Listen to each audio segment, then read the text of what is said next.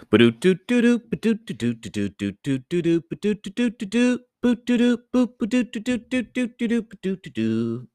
everyone. This is Reading with Finest. I am Finest.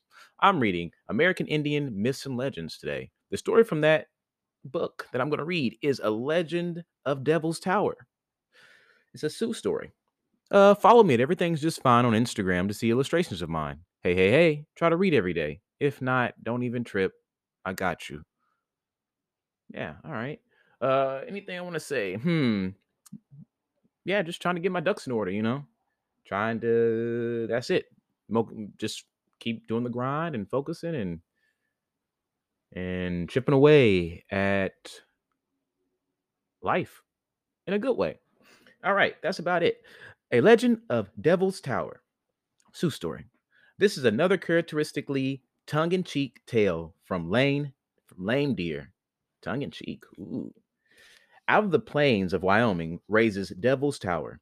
It is really a rock, visible for 100 miles around, an immense cone of basalt which seems to touch the clouds. It sticks out of the flat prairie as if someone had pushed it up from the ground. Of course, Devil's Tower is a white man's name. We have no devil in our beliefs and got along well as these many centuries without him. You people invented the devil, and as far as I'm concerned, you can keep him.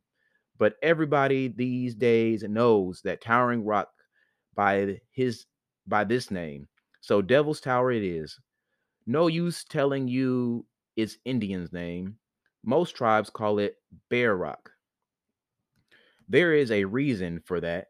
If you see it, you will notice on its sheer sides many, many streaks and gashes running straight up and down like scratches made by giant claws. Well, long, long ago, two young Indian boys found themselves lost in the prairie. You know how it is. They had played shiny ball and whacked it a few hundred yards out of the village. And then they had shot their two bows still further out into the sagebrush. And then they heard a small animal make a noise and had gone to investigate. They had come to a stream with many colorful pebbles and followed that for a while. They had come to a hill and wanted to see what was on the other side.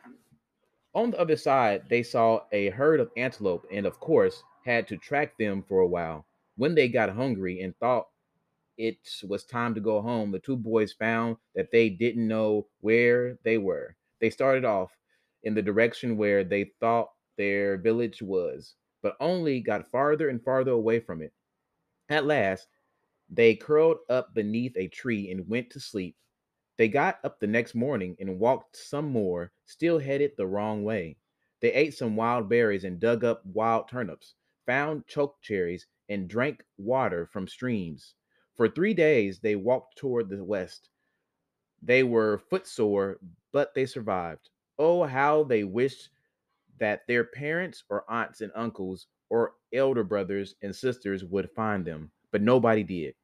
On the fourth day, the boys suddenly had a feeling that they were being followed. They looked around and in the distance they saw Matto, the bear. This was no ordinary bear, but a giant grizzly so huge that the two boys could make only a small mouthful from him. But he had smelled the boys and wanted that mouthful. He kept coming close, and the earth trembled as he gathered speed. The boys started running, looking for a place to hide, but there was no such place, and the grizzly was much, much faster than they. They stumbled, and the bear was almost upon them. They could see his red, wide open jaws full of enormous wicked teeth. They could smell his hot, evil breath. The boys were old enough to have learned to pray, and they called upon Wakan Tanka, the creator, Tanka Shala, Godfather. Have pity, save us. All at once the earth shook and began to rise. The boys rose with it. Out of the earth came a cone of rock going up, up, up until it was more than 1,000 feet high, and the boys were on top of it. Matto the bear was disappointed to see his meal disappearing into the clouds. Have I said he was a giant bear? This grizzly was so huge that he could almost reach the top of the rock when he stood on his hind legs. Almost, but not quite. His claws were as large as teepee lodge poles. Frantically, Mato dug his claws into the side of the rock, trying to get up, trying to get those boys. As he did so, he made big scratches in the side of the towering rock. But the stones was too slippery. Mato could not get up. He tried every spot, every side. He stretched up the rock wall all around, but it was no use. The boy watched him wearing himself out, getting tired, giving up. They finally saw him going away, a huge grunting mountain of fur disappearing over the horizon. The boys were saved, or were they? How were they to get down? They were humans, not birds who could fly.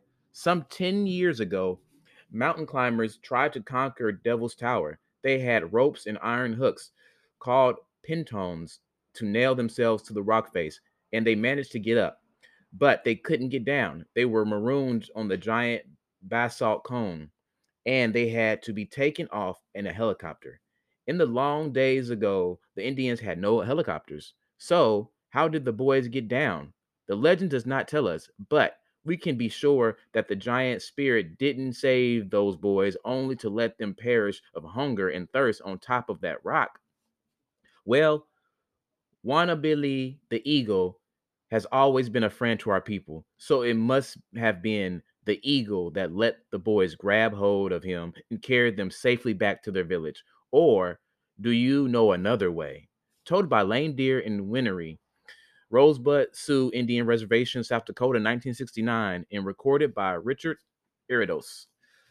And that's the end of that story. It is cool. I don't know what happened to those boys up there. Like we all have speculations now. They could just be up there and as a symbol of the the God's given, the Spirit's given, grace and saving you from one thing, but to another. But we all know from what he said at the end of that story, which is the Spirit wouldn't just do that. So they probably are down somewhere on the earth spreading the word of the big mountain. The there's no name for a bear toe, bear something, bear rock. Let me see. Let me go back. What do they call this? They call it Bear Rock. I was right. So that's why Bear Rock's there. Thank you for listening to Reading with Finest. I'll be back here tomorrow to read to you again. Maybe with some new sparks. Who knows? Everything is a new day. Who knows what's about to happen? Thank you for listening. This is Reading with Finest. See you tomorrow.